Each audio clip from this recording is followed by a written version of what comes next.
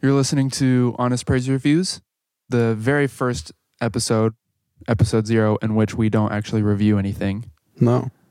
The preface before the preface. Yeah. We're your hosts and producers. I'm David. I'm Michael.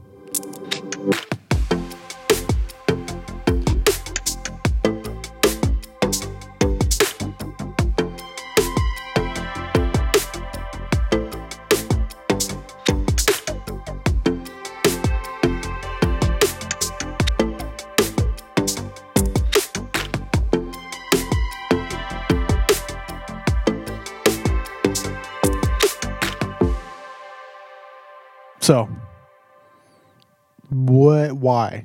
Why does this podcast need to exist? What are we doing? What we're doing is honestly reviewing worship music. This is where we say things that are true that people may or may not say otherwise because they feel like they're going to hurt somebody's feelings, or they can't say something even remotely negative about something just because it's about Jesus. We think that it's not healthy to get easily offended to constructive criticism, and we're going to take the other side of it, and we're going to give some nice, healthy, honest feedback with love. Yeah, that's the important part. Sometimes it might sound like we're just ragging on stuff for the sake of being negative, but that's just not true. We just want to come at these songs with an artistic perspective. We're not just a couple of bitter buttheads. We're people that have actually been in the culture for many years. So we're not just saying this out of pure judgment or for any other reason other than we've been doing this for a long time and we've seen what would you call it? Yeah, what we've seen in the past few years is a trend of different worship artists putting out the same thing that they've always put out. Yeah, like a lack of creativity. Yeah, just kind of a lull. Nothing that comes out is really exciting because it was already exciting a couple years ago. Yeah, and that's coming from lots of artists that have innovated in the past and have put out some really great stuff, and now they're not putting out really great stuff. And we're going to kind of go over the reasons why the stuff they're putting out isn't that great. So you're going to hear about us as well in the first episode, but we can talk about ourselves a little bit, our backgrounds a little bit, you think? Yeah. So knock it out, David. Who are you? What's your history in worship music? I'm David. I grew up in the suburbs, and I spent a lot of time in the city. Just to give you an idea of the kind of culture I'm around and my music preferences.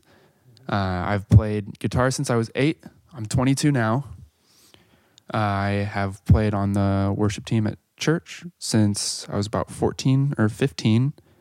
And I'm now the full-time worship director at that church. I'm also in school full-time for music technology. So I'm around this stuff a lot. Yeah. I'm Michael. So I grew up closer to the city, and then slowly started getting farther and farther away from it as I got older, as we moved a few times, but definitely would not consider myself a rural person, but definitely enjoy the city, love the city. That influences a lot of my music. I started playing guitar when I was 8 as well. And then I joined the worship team when I was 13. And then I served on that till I was 18. I went to college overseas and I studied ministry and worship leading. Came back after a year, got an internship, and then I did that full time for 5 years along with David. So we've played hundreds of sets. I don't know, maybe thousands at this point for me. I'm just gonna say hundreds for me. Well, maybe I bet I over don't know. 1,000. That's reasonable. Yeah, we haven't done the math. It's Multiple. We'll do the math sometime. We will. Multiple sets or multiple services every week for years. There was times where we were doing worship sets 4 days a week. Yeah, Just a lot. I mean, we were hammering worship music. I'm still learning, or not learning, but learning and practicing about 7 or 8 songs a week. Yeah. And that's with just 3 different worship services. Yep. That's us. Oh, we're both producers, music producers. Yeah. I've been doing that for about 3 years. So I was always interested in music production, but when I was 18 and I moved overseas, my roommate at the time was an amazing producer from LA and really skilled. He introduced Logic to me, Logic Pro. And then I just fell in love and I kind of ran with it. And so I've been doing that. I did it heavily for 4 or 5 years. I've had a career change, but that I still am passionate about it and love it. So yeah. Yeah. And I only got into it because of Michael. Also, this church that we both worked at. We're BFFs. That's exactly right. Not only have we both been doing this a long time, we've been in it together the whole time. It's true. Yeah. It's crazy. It's crazy. Like, it's been 7 years? It's been 7 years. 7 years of beautiful friendship. Yeah. And we've been through a lot of staff members of worship music. We've seen the whole 9 yards. Yeah. We're only millennials, so we can't like speak up for people that have been in the industry for a long time. But yeah, I guess sum it all up, we are not bitter. At least we try to make sure we're not bitter. Yeah. We've been there. Yeah. But at the end of the day, I still listen to worship music at least every other day. I need that. That's my soaking time. It's my Jesus time. And so there's still a lot of worship that I love. And for the sake of just bringing people in a congregation, I'd say 98% of what's out there is just getting the job done solid. Yeah, and there's no problem with that. We're not against that at all. Absolutely. Any of these songs that we talk about are perfectly legitimate in a worship setting. Yes. And we love them in that setting. We just want to look at things from an artistic perspective when we don't really want to hold back. I think this kind of music should be even more carefully reviewed than other music because of who it's for. The weight it holds, yeah. As far as what its objective and goal is, and it's used as a tool. Yeah.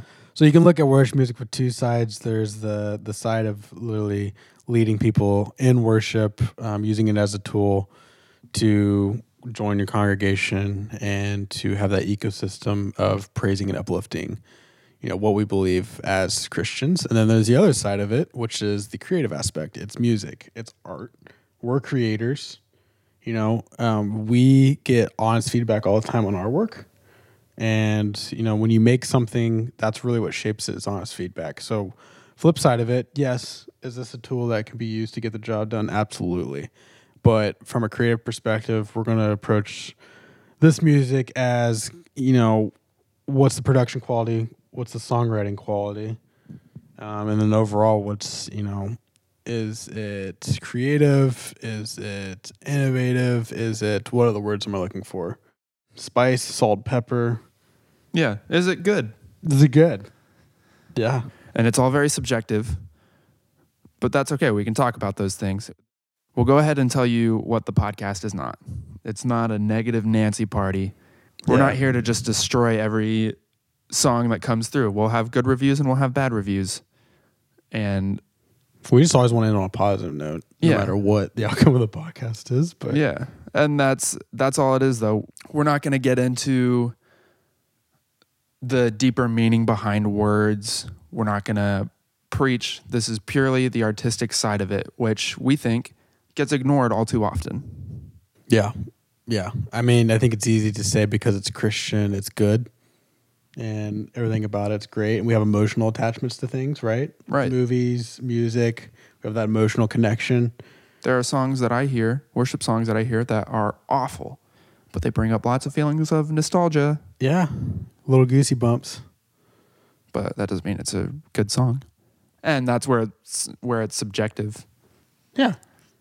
We're human. We're not, going to take the most objective stance on this, and that's okay. If you think differently, that's great. Tell us about it. We would love to hear your side of it. We have a website, honestpraisereviews.com. There's a little contact form, and you can tell us all about it. And we will promise to do our best to respond. And for $49.95, we will respond. Not really. It's free. Yes. that's about it. That's going to be our whole podcast. I think the preface of the preface, we just said everything we need to say. Assuming you listened to this, go ahead and listen to the other episodes where we'll actually talk about music. Yeah. Hope to see you there.